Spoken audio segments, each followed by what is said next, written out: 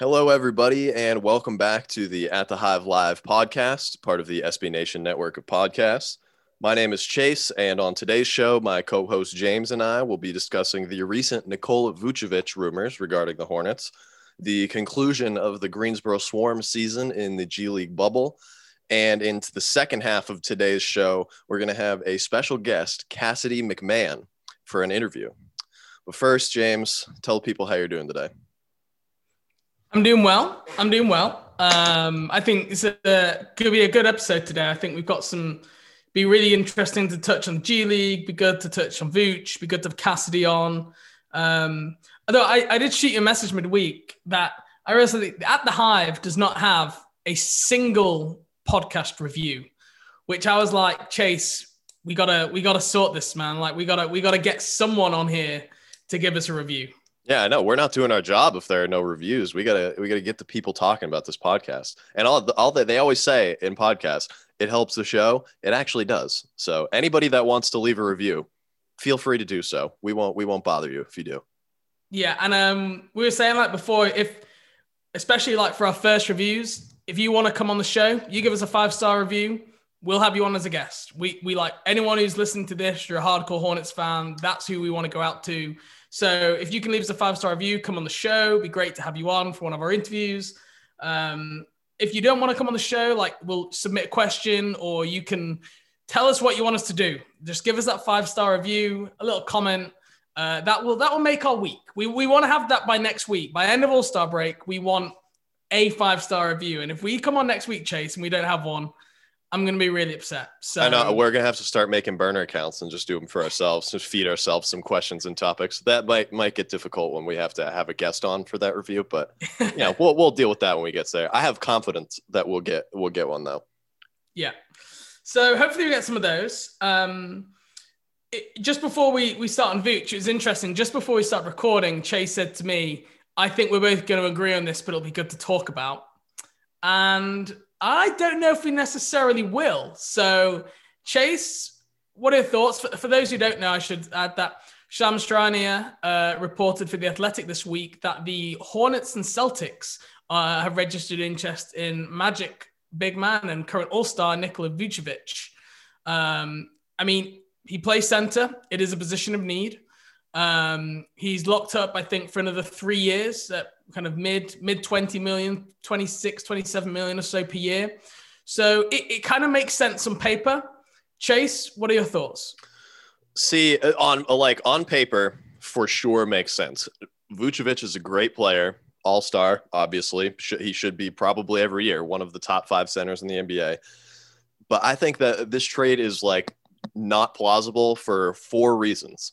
And they all kind of lead into one another. Oh, you have 4 reasons. Yes, I've thought about this since that article that Shams posted came out. Like, I really, really like the idea, but like I've seen people say this online too. Vooch is a finishing move that you make as like the last touch of a competing team, not something you make as like basically the second move.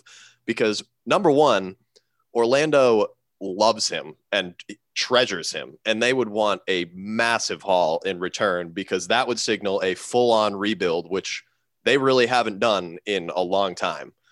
And in that package would basically have to include one of PJ or Miles, probably PJ, and then one of Malik or Devontae, probably Devontae, because Steve Clifford and Monk don't have a great history together, and he's the coach of the Magic.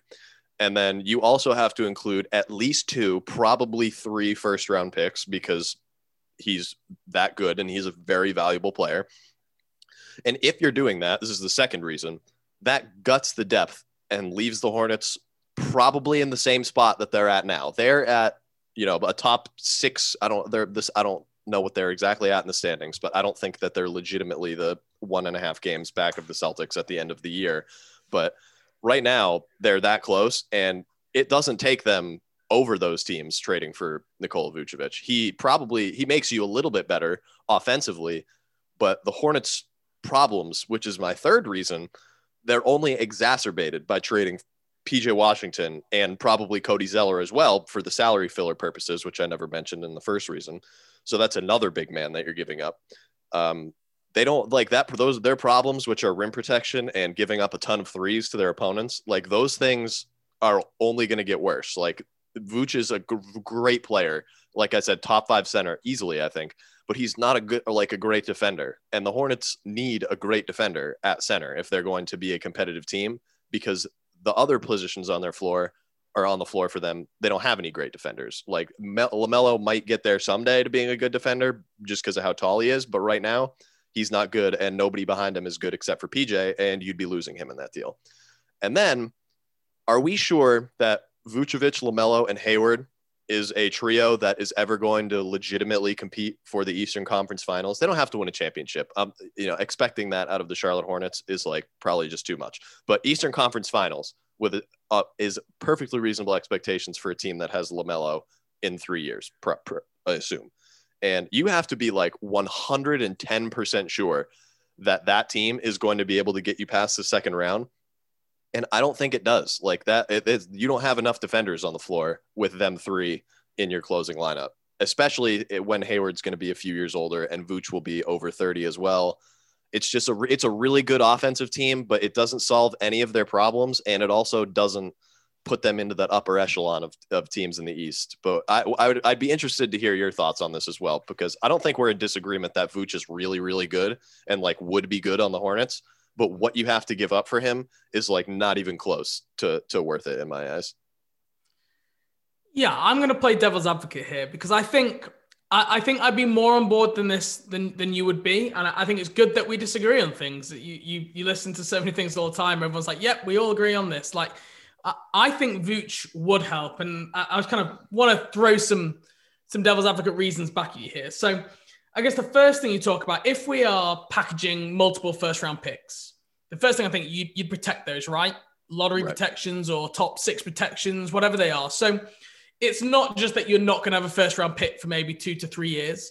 It could be that, it's a first that turns into 2 seconds or something like that. Obviously, Orlando are going to want pretty good firsts. I get that. But I do think there's some element of protection there. You talk about the problems being exacerbated. I think one of this team's biggest issues is rebounding. And Vooch would help. Like he's an extremely good defensive rebounder for his position. I think that's something that would suddenly go from being a weakness to having like LaMelo, Vooch on the floor together are 2+ rebounders for the position. Before Hayward isn't bad, PJ's not bad. So I do really think that would help our defense from that point of view. I agree, like defending in space, Vooch is not the best, but we've been building around like a decent-ish defense, the system that Borrego has, without a really good defensive center already. Like Cody Zeller like decent, Biz is not like great, and we're still kind of cobbling together a semi-respectable defense. I think just ending possessions would be a step in direction. So you're giving up probably a little bit, but I think you probably gain quite a lot back on the defensive end as well. I also think like Vooch, I mean, look, because he can't jump, because he doesn't block a lot of shots, and let's just say because he's white, everyone just assumes he's a bad defender, right? But let's not forget, he's been playing under Steve Clifford now for however many years down in Orlando, 2 or 3 years. And that Orlando team has always been a good defense. And I know he's had good players around him, defensive players, Aaron Gordon, Markelle Fultz, Jonathan Isaac when he's healthy. But center is still the most important, I think, defensively position for your team. You ask that position to do so much. And he's led to a top 10, top 15 defense while being part of that. So I think people are underrating his defense a little bit. And then in terms of like the space he would give us on offense, I mean, the offensive improvements would be leaps and bounds. If you think at the minute, you've got Biz who can't catch a ball. You've got Cody who hits probably like 1-3 every month, it feels like. Yeah. And you're going to having Vooch, who last time I checked, has hit the most above the break threes in the NBA. Yep. Not just for any position, like for any position, not just big man. Like he is leading it from exactly that top of the straight onto the basket, top of the 3-point line. Vooch is leading it from there. So the amount of space he would give LaMelo, PJ, those guys to dive into the rim, I think that would help this offense so much. So I would understand if the team went for it. Like the one big premise that I do like with this idea is the dream for most fans is, oh, we've got these 10 guys on rookie scale contracts, and one day we're going to build a championship team around these 10 people. That is not going to happen, right? What happens when you have this many young guys is you package 2 or 3 of them up and you hope to get that one piece back. And I think we're going to have to do that because we're going to get to the point where we have to start paying Miles. We're going to have to start paying PJ. And like, before you know it, we're going to be capped out. LaMelo is probably going to get a max. You can always like guarantee that already. He's probably going to get a super max. And by like, I like the idea of pooling some guys together to create some value to go get someone else. So I do agree with you. If we have to package 3 first-round picks, I'm out, right? Out from the start. If it's 1 first-round pick, a protected first, and then like Monk and Miles, then I think I'm probably leaning more in because it's also helping from a cap flexibility standpoint going forward, and we've still got other picks to make moves. So I don't hate this. Who knows what the deal would look like? But I can see why the team are looking for it. I don't love the fit with LaMelo. I think that's probably one of my biggest hangups. Like, yes, he gives space, but you really want that kind of great diving, like vertical spacing with LaMelo because you could have the best vertical spacing pairing in the league with like Chris Paul and DeAndre Jordan used to have years ago, and that just made teams so scared to go out to your 3-point shooters. That's my one hangup a little bit. But overall, I could understand the team making that move. Yeah, like, and I agree with your reasoning for like understanding why that they would make that move because, like you said, it's not possible to just continuously draft players every year and then just re-sign them and have 7 guys that you drafted be the core of your team plus Hayward. That's just not economically possible under the salary cap because all these guys are going to want bigger contracts than what they have now. It's what every fan dreams about. Yeah, absolutely. And like myself included, honestly, like I would love nothing more than for the current core they have now to just develop and like PJ to make an all-star team, Devontae to win 6-man and LaMelo to be like an MVP candidate. And that would be golden, but like, that's just not possible. That's why not plausible either.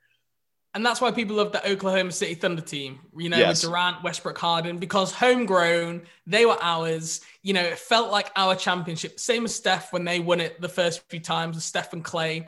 Like those championships mean more than when Kevin Durant came to Golden State and they won then, because it's like, well, we kind of bought this championship in a way.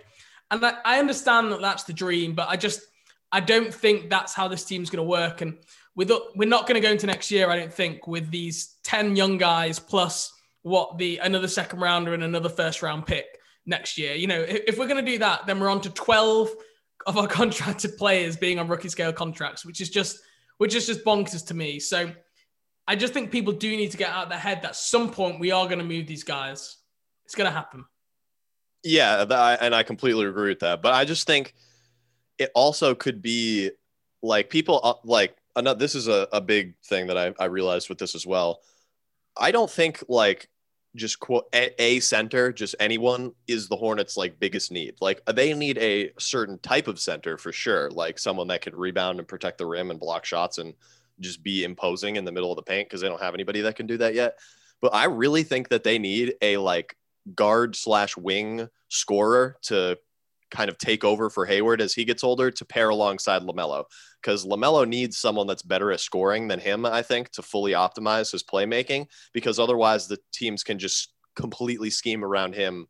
Whatever he's going to do, you can just go off of that. But if you have some like another elite scorer to watch, it's a lot harder to defend LaMelo with more than one guy. And we've seen already that defending him with one guy, like most nights, it's not going to work out that well for you. And he's only 19. So that we can assume that's only going to improve. So I think if they're going to package the young players, which is, I agree that that's going to happen at some point, like who it is or how many of them or for what, I have no idea. But I think that it might be better to look for like a star wing with that instead, like Zach LaVine or something. I definitely think LaVine could be available this offseason if the Bulls end up with a slightly high pick, because he doesn't fit with their young core. Like him and Kobe White can't really be on the floor at the same time on a good team.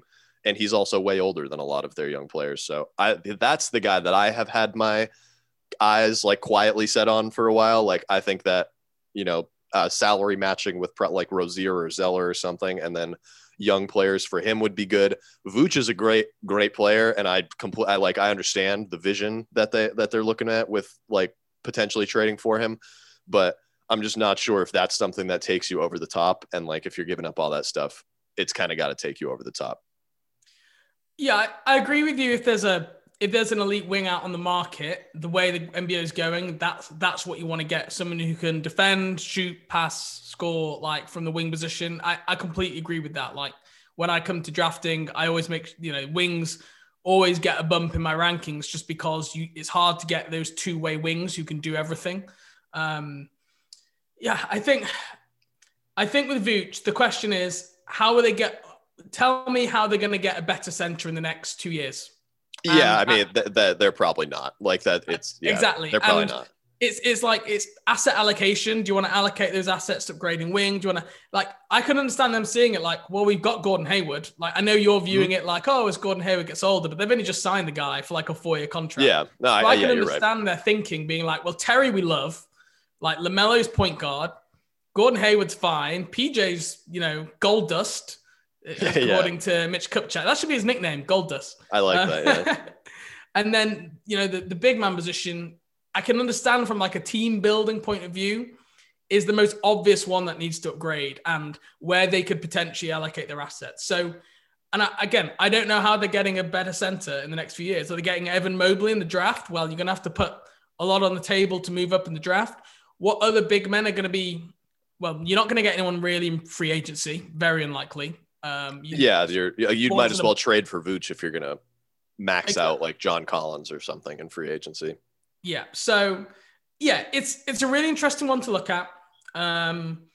We'll have to see how it develops. The fact that it's been leaked, I actually think it's probably unlikely to happen. The way these things go, they only know, like people like Shams, they only normally leak stuff after it's already fizzled out because they know they're not going to basically piss anyone off. But it shows that they're sniffing around the trade market and they're going to be potentially going to be buyers, like Filippo said on our podcast a few weeks ago. So it'll be interesting to see how it plays out as March 25th gets closer. Yeah, that's another thing that I just realized. The trade deadline, as we're recording this, is only 19 days away. Like things are going to pick up really quickly here in the next couple of weeks if any teams are going to be trying to make a move. But just to change the gears a little bit here, we'll move into the G League grades section. The Greensboro Swarm conclude their G League season this weekend.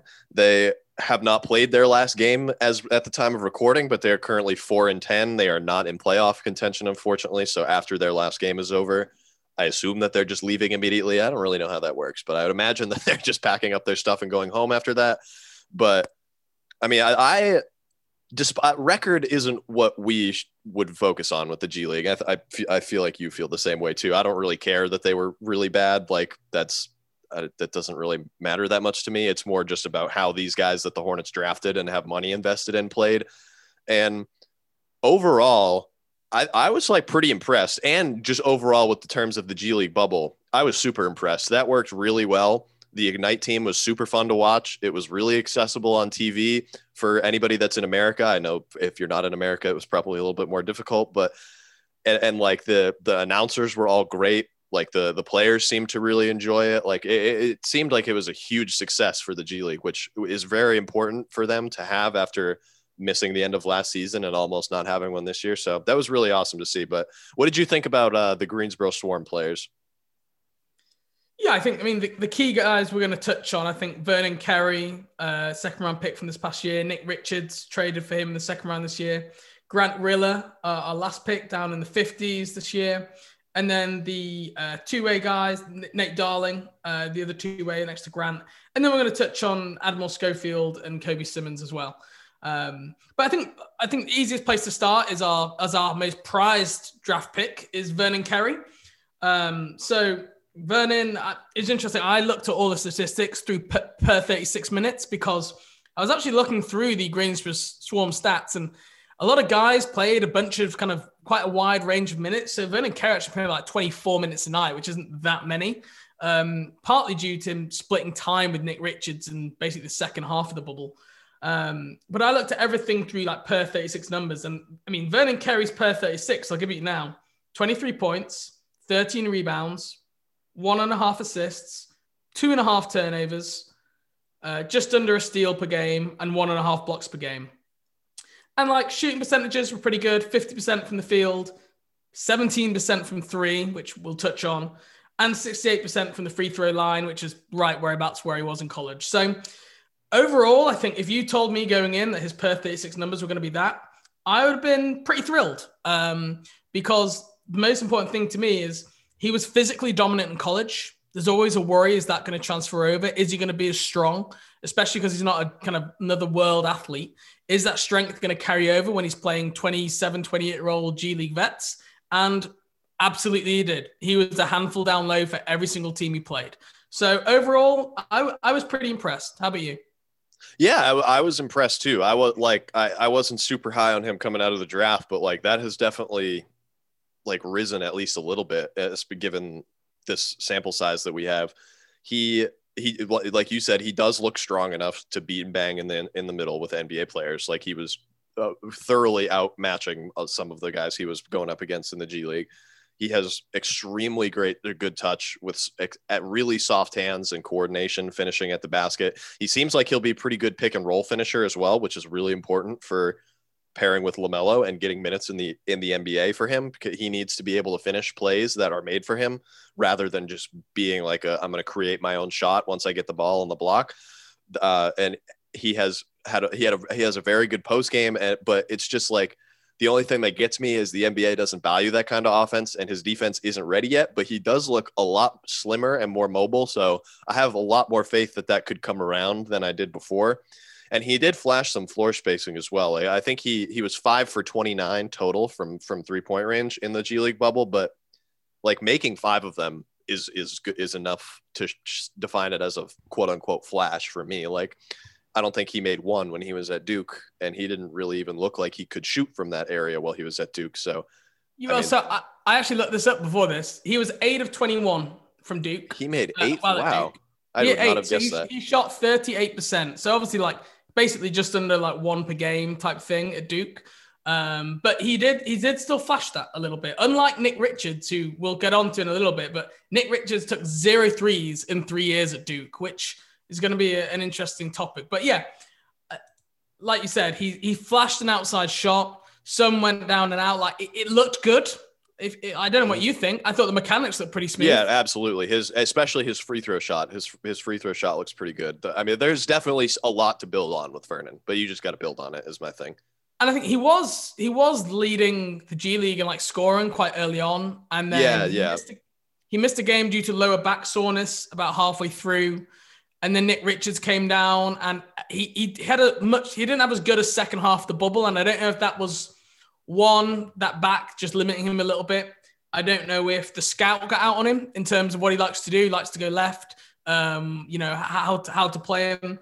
I don't know if he got a little bit tired. Like he was a guy who didn't have the best conditioning at Duke. He has lost weight, but he went from not playing at all, basically any games, to then playing like every other day pretty quickly. So he was still productive, but he definitely started like really well and just kind of finished as like a decent player, I feel, by the end of it. Yeah, I agree. And I kind of move it into Nick Richards too. I think Nick Richards kind of just did the same thing when he got down there. He started off, I don't remember what he did in his first game, but towards the end, like he was putting up like 20 points a game with like 3 blocks. And much like Vernon, he flashed a 3-point shot as well. He on a much more consistent basis, though. He was 6 for 13 from beyond the arc and 23 for 29 from the free throw line. So and looked good as well. The stroke exactly. How did that guy not take a 3 at Kentucky? I have no idea. No idea. Calipari is not that great with his big men in recent years. I've noticed like Bam, nobody had any idea Bam could do the things he's doing now at Kentucky. But I mean, and the same goes for Nick Richards with shooting. Apparently, like he seems like he's just going to be at least like if given the same amount of minutes he got in the G League, like he might make like 1-3 a game or like 1-3 every other game or something in the NBA. And like since he's already an NBA level defender and has great energy on the glass and going after blocks and is a good rim runner with decent hands, like I feel like that makes him like not a viable rotation piece, but at least someone that is worth trying as a rotation piece. Like once the G League bubble ends, because the Hornets really do need that rebounding and shot blocking. Like it's not we people always talk about how like the center is devalued or whatever, and that's definitely true to an extent, but like, you still need one. Like, and he could potentially be that like backup center off the bench that can pair and just kind of roll to the rim with whatever point guard that's out there and catch the ball out of the air and dunk it. There's one thing that will stop Nick Richards being an NBA player, and that's mistakes. Yes, his feel for the game is really not that good right now. Yeah, but he hasn't played basketball for that long either. Per 36 minutes, 3.5 turnovers per game, right? Like if you're paying good minutes and you're averaging like over two turnovers per game, that's bad. Never mind 3.5. And then on top of that, he struggled with fouls as well. Actually, got into foul trouble a little bit. Was 3.5 per game per 36 minutes. And for me, if he can not foul as much, not turn the ball over, he is a legitimate like rotation player. I mean, the per 36 stats for Vernon Carey are almost identical, right? Nick Richards averages one more rebound, but then the big difference here is blocks. So you're getting Nick Richards just under 4 blocks per game, whereas Vernon Carey is at like 1.5. So you're talking about much more of a two-way player there with Nick Richards over than Vernon Carey. Yeah, absolutely. And that's what the Hornets need, which is my big thing. And for Grant Riller, the 56th pick in the draft, we talked about how he looked kind of hobbled at the beginning of the bubble, but he rounded into form at the end. He ended up finishing at 46.2% from deep on a lot of pull-up, or at least a fair amount of pull-up shots. He's still a really good finisher and free throw shooter, and he definitely got better as a playmaker. Well, it's unfortunate that the Hornets, like their deepest position is point guard, because he probably isn't a long-term piece in Charlotte just off of the strength of that, unless he manages to outplay Devontae and Malik in the NBA, which, as much as I love Grant Riller, I don't envision that happening yet. But like, he should be able to play. Like, I would be really surprised if he doesn't appear in a handful of games for the Hornets at the end of the season, just because like the dude can put the ball in the bucket. Like that's as simple as that. And there's a role for that anywhere. Like he'll find a job in the NBA if the Hornets don't bring him back next year on a two-way. It'll be interesting to see how they manage the rookies in the second half of the year. Because in years past, last few years, second half of the season, they've given much more playing time to the Martin twins, to Jalen McDaniels last year. Like, they were really coming into their own. This year, they're probably going to be in playoff contention. Are they still going to give that extra time to people? Or are they going to kind of keep playing the vets and these guys going to have to ride the bench a little bit? It'll be interesting to see how they manage it. I think, Grant, his actually shooting percentages were good, like 49% from the field, 46% from three, 87% from the line. I think for me, it was just like his usage wasn't that high. Like we talked about earlier, he definitely seemed to get more comfortable as it went on. He missed the last few games, again, with that knee injury. So he's definitely still being bothered by this knee. But I think he showed enough flash in the last 5 or 6 games that he played that, oh yeah, now you can see there's an NBA player in there. That's the kind of player that he can be, And if he shoots 46% from three, which he was not a 3-point shooter coming out of Charleston, like not a particularly good one. If he can shoot even 40%, 38%, he's an NBA player if he can get healthy. So yeah, I was, look, I've been a little bit of a Grant skeptic a little bit on here long term, I really like him, but just in terms of like his early bubble performances, I thought he looked pretty rough. He really turned it on towards the end. I was really happy to see that, and he should take some confidence from that as well. Yeah, he did. I think that's the biggest thing was what you said at the end. The confidence thing will help him so much because he hadn't played basketball in so long, and it not being healthy and getting off to that bad start, like that probably affected him, and they both kind of played into each other. But to turn it around like that definitely shows that he's got some mental fortitude. He at least has what it takes in that regard to become an NBA player, and really all it's going to hinge on is him being fully healthy. But the other two-way player, the G League, the last Hornets affiliate player in the G League was Nate Darling, who we've talked about him a couple times on the show before, but I'm going to say like he shooting 31% on 10 attempts per 36 minutes isn't good for a shooter, but like he also hadn't played in like almost a year. So I'll give him like a few percentage points like benefit of the doubt. Like I assume that if he had been playing consistently on a normal schedule, he'd probably be around like 35 or 36 or something like that. So I think he could be an NBA player still, but I would be surprised if he appears in a game with the Hornets or if he gets brought back on another two-way next year, just because they don't need guards and he's a guard. So it's Chase, just, that's really it. What's greener than a green light? Because whatever that is, Nate Darling had it. I know. Like, yeah. And that's what I like about him. He lets Nate it go. Darling got shots up and he wasn't hitting any of them. And he absolutely let it rain. And that's why it's great having something like the Greensboro Swarm, because he could never, ever play that way for the Charlotte Hornets unless he's shooting a much better percentage. And, Jay Hernandez talked before the bubble, they want to turn him into a kind of Duncan Robinson type, JJ Redick type player. Like that's what they envisage him seeing. And you need to be a high volume shooter if you're going to have success in the NBA, because he's not going to be a plus on the defensive end. So I can understand, I give credit to him for just firing away and not doubting himself at all. But let's just be honest, he's got to shoot better. Yeah, absolutely. He's got to be shoot a heck of a lot better to sniff an NBA rotation slot. So look, it might come around. He's obviously a better shooter than what he showed, but speed of the game, look, the time's a little bit too quick. He turned the ball over a lot. He didn't shoot the ball well.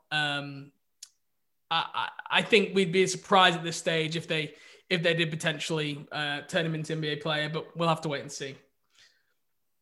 Yeah. Do you want to lead into Schofield and Simmons next? Those are probably the last two. Yeah, I think we'll just finish on these two briefly.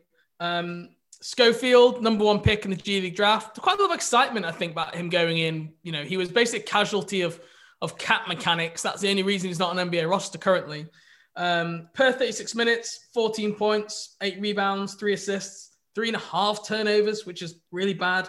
Only 23% from 3, which I think was probably the most shocking thing, because coming in, he was known as a good shooter from the outside, and his stroke just completely abandoned him in the second half of the G League bubble. And only 38% from the field. So if he's going to turn the ball over that much, if he's going to shoot that poorly from the field, again, he's just not going to be an NBA player. He does no burst whatsoever off the bounce. People close out him in a closeout, and he just kind of hang dribbles in 15, 16 feet out from the basket and doesn't really have that much to do. I liked his defensive energy. I thought he had some really nice moments, but you can't turn the ball over and shoot that poorly as a role player. You have to be mistake-free and efficient. Those are the role players that stick. I'd be more than happy for them to keep him around in Greensboro if he wanted to. I think there's potentially something there, and I think he could be a better shooter. But right now, there's nothing saying oh yeah, we need to find a two-way spot for this guy. If he wants to stick around in Greensboro, great. If not, then it'll be goodbye, good luck in Europe, Admiral. Yeah, and I'm with you on that. I was pretty disappointed with how he played in the bubble. I thought he would be at the end of the season, if he had played well. I thought there was a chance that maybe they don't guarantee one of the Martin twins and they take Schofield instead because of how much better as an athlete and a shooter that he was, but he wasn't a shooter at all in the G League bubble. Not even from the free throw line. He's only shooting 67% from the line, under 30% from 3. I can remember, I think on one hand, the amount of shots that I watched go in when I was watching the Greensboro Swarm from Admiral Schofield. And like you said, it's unfortunate because he was actually pretty good with the Wizards last year and just in the G League as well, but he just fell off quite a bit. And he's going to be a role player in the NBA, and he doesn't do really anything that you need a role player to do at this time except just be energetic. And as valuable as that is, it is the least valuable skill on a basketball court because it doesn't really result in that much. You need to be able to score and not turn the ball over and defend. And he doesn't really do that yet. But the other player that the Hornets have affiliated was Kobe Simmons, who I thought was excellent in the G League bubble. He is absolutely a two-way player in the NBA, or an end of bench rotation guy for any team.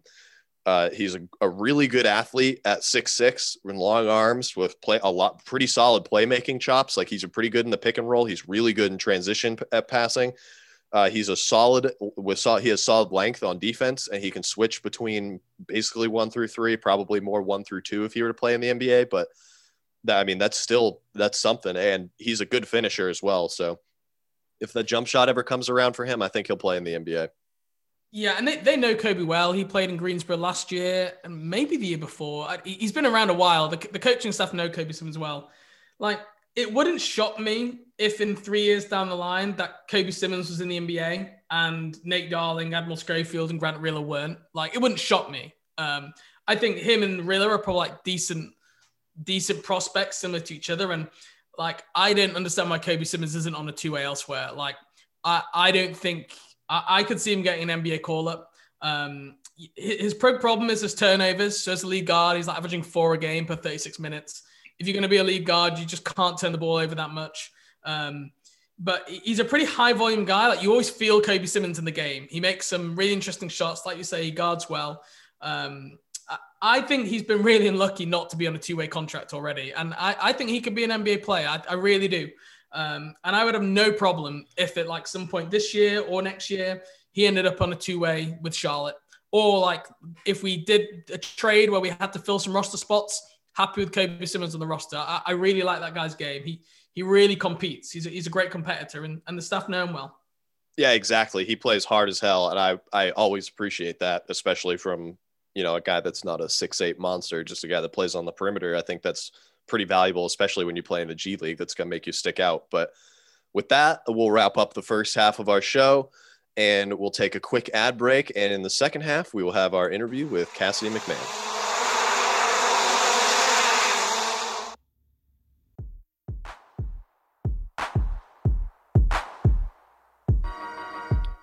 And welcome back to the second half of the At the Hive Live podcast.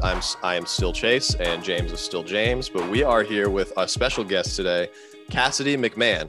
And Cassidy, I'll give you the floor to introduce yourself, tell people where to find you, and all that kind of fun stuff.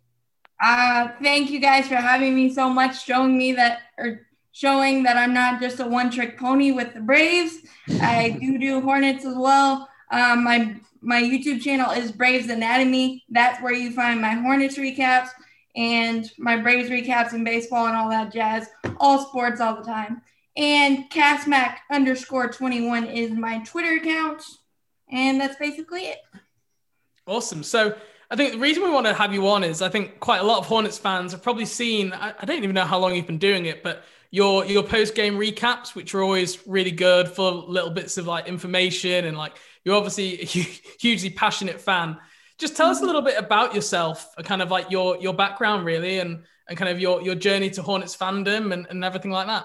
Well, my journey to Hornets fandom is that I was born and raised in Charlotte. So obviously it's the Hornets all the time. And when they left, I became a Bobcats fan, unfortunately, for as long as they were here. And when the Hornets came back, it just felt right. And obviously with my family, I was born and raised here, and we've been here for my entire life. So Hornets all the way in terms of basketball fandom. And in terms of my YouTube channel and the recaps themselves, I can thank my mom. I guess mom knows best, because I talk about sports 365, 24/7. And she was like, you've got to shut up and find some way else to your sports love. It's got to come out somewhere else, because I'm tired of listening to it. I love you and I love the teams, but I can't do it anymore. So that's pretty much how my Braves recaps were born. And then this year with LaMelo Ball coming in, and I decided to do things with the Hornets because it just seemed after the bubble or prior to the shutdown, we were getting really, really popular and really, really exciting. So I figured, why not expand it? And this year has been a perfect year to do that. Yeah, this is definitely a good year to get into the Hornets recaps. We got the national media attention is at probably an all-time high at least since the 1980s. So, I mean, it's a very good market to get into at this moment. But have you ever attended a Hornets game yourself in Charlotte? At least before that, when that was allowed to happen? Yeah, I have with my dad and my brothers. And unfortunately, we are 1-4. 3 of them were when Dwight Howard was at his peak with the Orlando Magic, and he just ate our lunch. And a couple of years ago, we won against the Detroit Pistons, and Blake Griffin got ejected, so that was fun to watch. I remember that game. Who got him ejected? Was it Cody? I thought it was Marvin Williams for some reason. Oh, it might have been. Yeah, because Marvin Williams like never ever gets angry. He's like the ultimate professional. Yeah. And then like if Marvin Williams is angry, you're like, oh, Blake did something bad. Like yeah, he said something that he should not have said if Marvin Williams had to take exception to it. That's for sure. I believe it was Marvin Williams, and that game I got to meet Del Curry, so that was kind of really cool afterwards. That's awesome. How'd you meet Del? He was just out by the by the stage or whatever before the post-game show, and I was like, hey, can I get a picture? And he was like, yeah, really cool. So that was a really cool memory. Hoping to get back in the Hive very soon. Don't know when, but glad go ahead. You've been to more Hornets games than me and Chase then, I think, put together. I've been to 2. So I've been to 1. So there we go. Have they won when you've gone, Chase? Absolutely. No, I went Kemba's last year. They got blown out by the Sixers and then lost like a reasonable game to the Timberwolves. So the other one I went to was MLK Day, I don't know, about 8 years ago. And I think Kemba went off for about his career high at that point. I think it was like 45 or something. Oh, so cool. At least that was fun, but I don't think we won that game. I think we got blown out because Chandler Parsons all of a sudden decided to become Reggie Miller. Like the entire team decides to give up this year. So I guess it's still on par. That was a theme with Kemba's really high scoring games, was ending up losing by a lot. Unfortunately, I wish we had been able to give him some wins in those career high scoring nights, but that didn't happen very often. Bradley Beal's now taking that mantle from Kemba. That's 100% true. That's basically an apples to apples.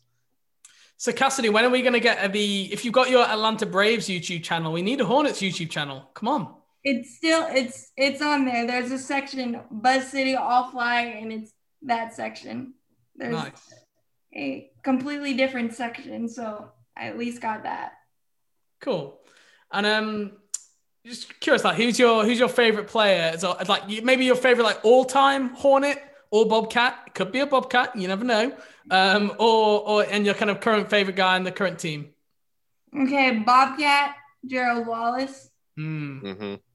All-time, Del Curry, obviously, because I met him and because he's Del Curry. And current. The easy answer is LaMelo Ball, but my answer is Miles Bridges. 1, because he's a human highlight reel, and 2, because he's a lefty, and I love lefties because I am one, and when that thing goes through, it just looks so pretty. But is Miles a lefty, though? He's a sneaky righty. Let's all be honest. Like, he only uses that left hand to shoot, and he uses it for nothing else, it seems. That's a good point. He does dunk really well with his right hand. I've never thought about that before. Although he might just be really good at dunking. I shout at the TV every time. He can't hit a layup with his left hand. He cannot do one. Everything's right-handed. Because I heard a story. Eric Collins told it on one of the broadcasts that Miles broke. He broke his right. He was always right-handed for everything. Does everything right-handed. He broke his right arm and broke his right hand. It was in a cast, and he played basketball. So he basically learned how to shoot with his left hand, and that's why it's the only thing that he does is basically shoot with the left hand, but everything else he does with his right. So I'm like one of those guys. Like I think that Miles could shoot right-handed, and he might be even better. But he's not bad enough to kind of have to commit to that yet. I think he's still good enough for the left that we're all right letting him fly. So. He's like Ben Simmons. We're gonna have to get a media member to ask him a question about that. Ben Simmons can't shoot. That's true. Ben Simmons can't put the ball in the hoop with either hand, but at least Miles is a little better at it than Ben is. But Cassidy, if you had to give, an expectation for the second half of the season for the Hornets, I know that can be kind of a gray area for a team that's not expected to win a championship or anything, but what would you like to see out of them the most in this second half of the season that's coming up? The most is honestly just staying healthy, because I don't know that this first half of the year we haven't been able to see what actually we can be, because they've been shuffling in and out. And I think health is number one. Number two is finding out how to guard behind the 3-point line, because quoting Bradley Beal, we can't guard a parked car from behind the arc right now. And that's the reason we've lost, I don't know, 5 or 7 of our games. I've been the 3-point line defense. But I mean, I've just really enjoyed this team, and I'm just kind of enjoying the ride, especially with doing my recaps for the Hornets for the first time, just trying to give you guys a fun perspective on my part, even when we lose really, really badly. But with LaMelo Ball being in the fold, I don't see us losing really, really badly for much longer. So I just have great expectation that it's going to be another fun second half of the season. And maybe that's a cop-out, but I just want us to stay healthy. No, I don't think that's a cop-out at all. I love that. I completely agree with you. This is the last season that the Hornets have before they're expected to do things. And I've seen Nada Edwards say this on Twitter multiple times. We have got to enjoy these games before next season, when we're like, these guys, they got to make the playoffs right now, because that's not as fun when you lose, when you're like, oh, wow, we lost and now we're in 9th with Gordon Hayward and LaMelo Ball and this other 2021 draft pick or whatever. It's not as good. This is the last year that they don't have like a legitimate playoff expectations. So we got to just enjoy the ride and take what we can get now, because in a few years, it's going to be a lot more stressful. Yeah. And you're so right. Like, since LaMelo really became this year's LaMelo, we've either had like Devontae Graham's been injured because he was out. He then came back. He then hurt his knee. Like, we've not seen this team really at like full strength hitting their stride. I don't even think we've seen what this team could do. We've had Cody in and out. Yeah, if this team can stay healthy, like, you have to think it can only get better, especially with like their schedule for the second half of the season. I think it's the 3rd or 4th easiest in the NBA. So if they can stay healthy, they get some of their depth back from the G League bubble and everything. I think they could have a really strong second half of the year. Could finish above 500, which would be pretty exceptional considering the expectations at the start of the year. Did we have any expectations? Yeah, no, I don't think so. They were what? I don't know if you guys remember, but I think the ESPN Power Rankings, they started the season like 26th or something like that. So after we signed Gordon Hayward, I hammered the over on total wins, because it was like 26, I think, for the season, and I was like, oh, we're gonna smash that. But then I had a huge amount of panic because I kind of did it automatically. And then like 2 weeks later, everyone was saying the Hornets were still going to be really bad. And I was like doubting myself, like, oh, have I just like blown 50 quid on the Hornets when I like maybe should have just taken some time out after the Hayward signing? But now it's looking okay again. It's not looking great, but it's looking okay. They should get over 26 wins. They only need 10 more, right? So yeah, I would be extremely surprised if they don't win 26 games. Yeah, I was really happy with the Gordon Hayward signing. I was skeptical with the injury history, but some of those were just freak injuries that you don't expect. They're not actually going to happen. Like, it just happens once in a blue moon, and you just get bad luck. And I love Gordon Hayward's game. Maybe I was a little sheepish on the money, but it's not my money. Me too. You weren't the only one. I was freaking out over the money. Like, I'll be completely honest here, and it'll be interesting. It'll be interesting to see if that finger needs surgery at the end of the season. Mm-hmm. I just wonder is it just one of those that needs to heal, or is it those that it does need surgery, but he can if he can get through the season, then he can. I do have one question for you guys. What do you expect? You expect us to do anything at the center position for the trade deadline? You go first, James. I've been thinking about this one, but you can. What was that in terms of we expect to do anything at the trade deadline? Or just, get somebody, I guess. Kupchak hasn't made many in-season trades. I don't even know if he's made any since being at Charlotte. He's made them around the draft and in free agency, but I don't think he's made a single in-season trade. I think Dwight Howard was the last one. True. Dwight Howard. But was that not in the offseason, I want to say? Yes, it was. You're right. Yeah, I think he came into training camp. Yeah. So I would guess that they don't, especially considering that a lot of guys have been injured and they've yet to see how like Monk and Graham and Rozier and LaMelo will all fit together. So I'm going to say, like, it's always the safe answer to say no. It's kind of boring. But if I had to bet money, like, will or will they not make a trade? I don't think they'll make a big one. I think they'll do something really small with that last. They got $4 million of cap space and they've got one roster spot available. I think they'll do something with that. And I wrote an article on At the Hive, which if you haven't read it, I'd suggest people go read about the different ways they could use that. So I think they'll do something on the fringes, but I don't think there'll be any major trade. And me and Chase talked about Nick Vucevic at the start of the show a little bit. But I'd be surprised if anything major happened for me. I want Vucevic, but not at the price people are saying. And he's 2 years older than Cody Zeller, so...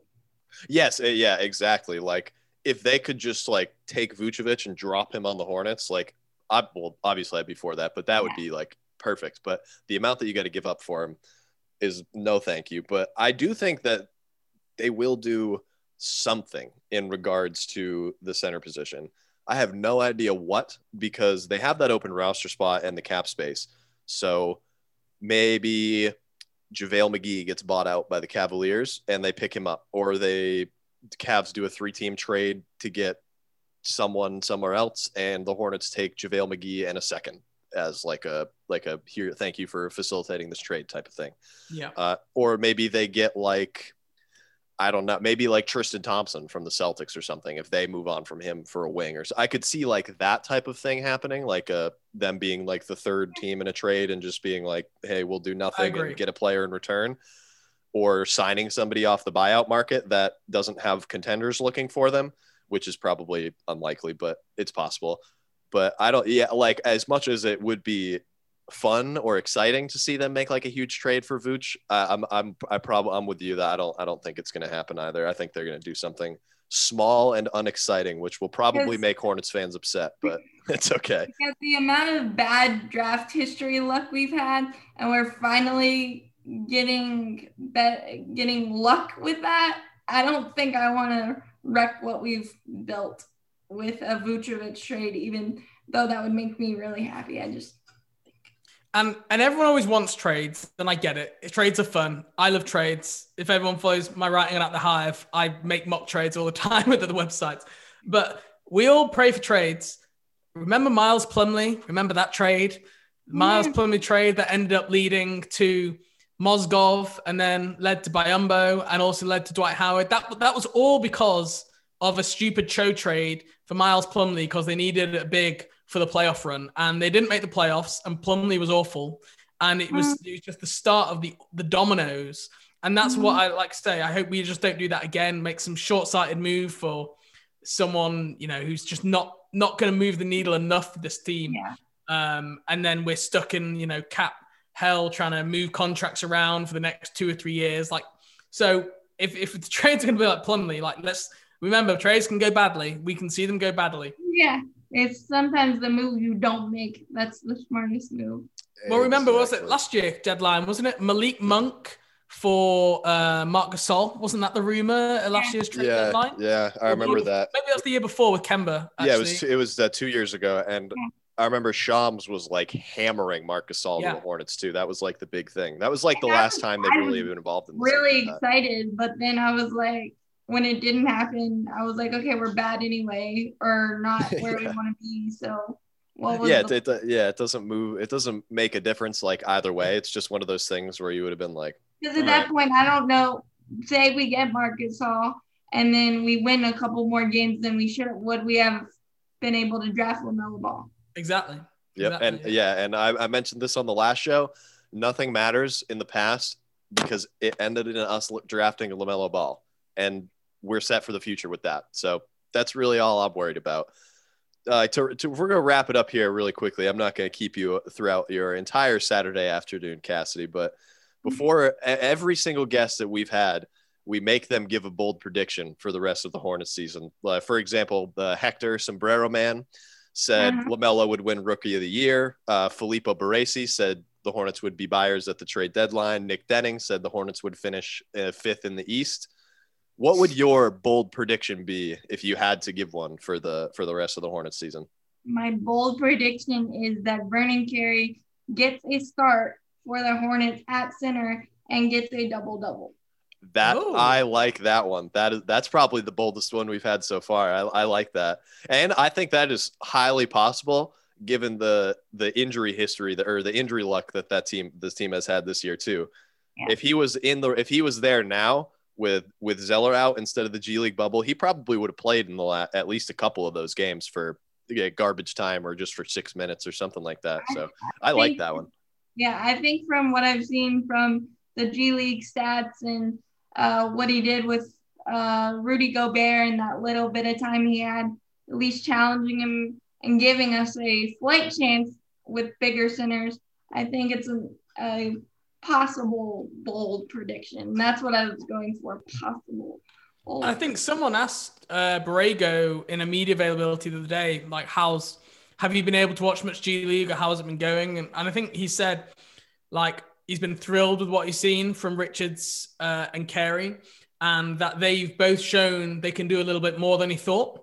So that's coach speak for they've done good, like, and that he can see that. And I think he even said there, we'll see if we can get him some run down the end of the season here. So, I think one of those guys is going to. This is the hard thing with having two, both Richards and Carey. Like, it would be so much simpler if there was just one. Mm-hmm.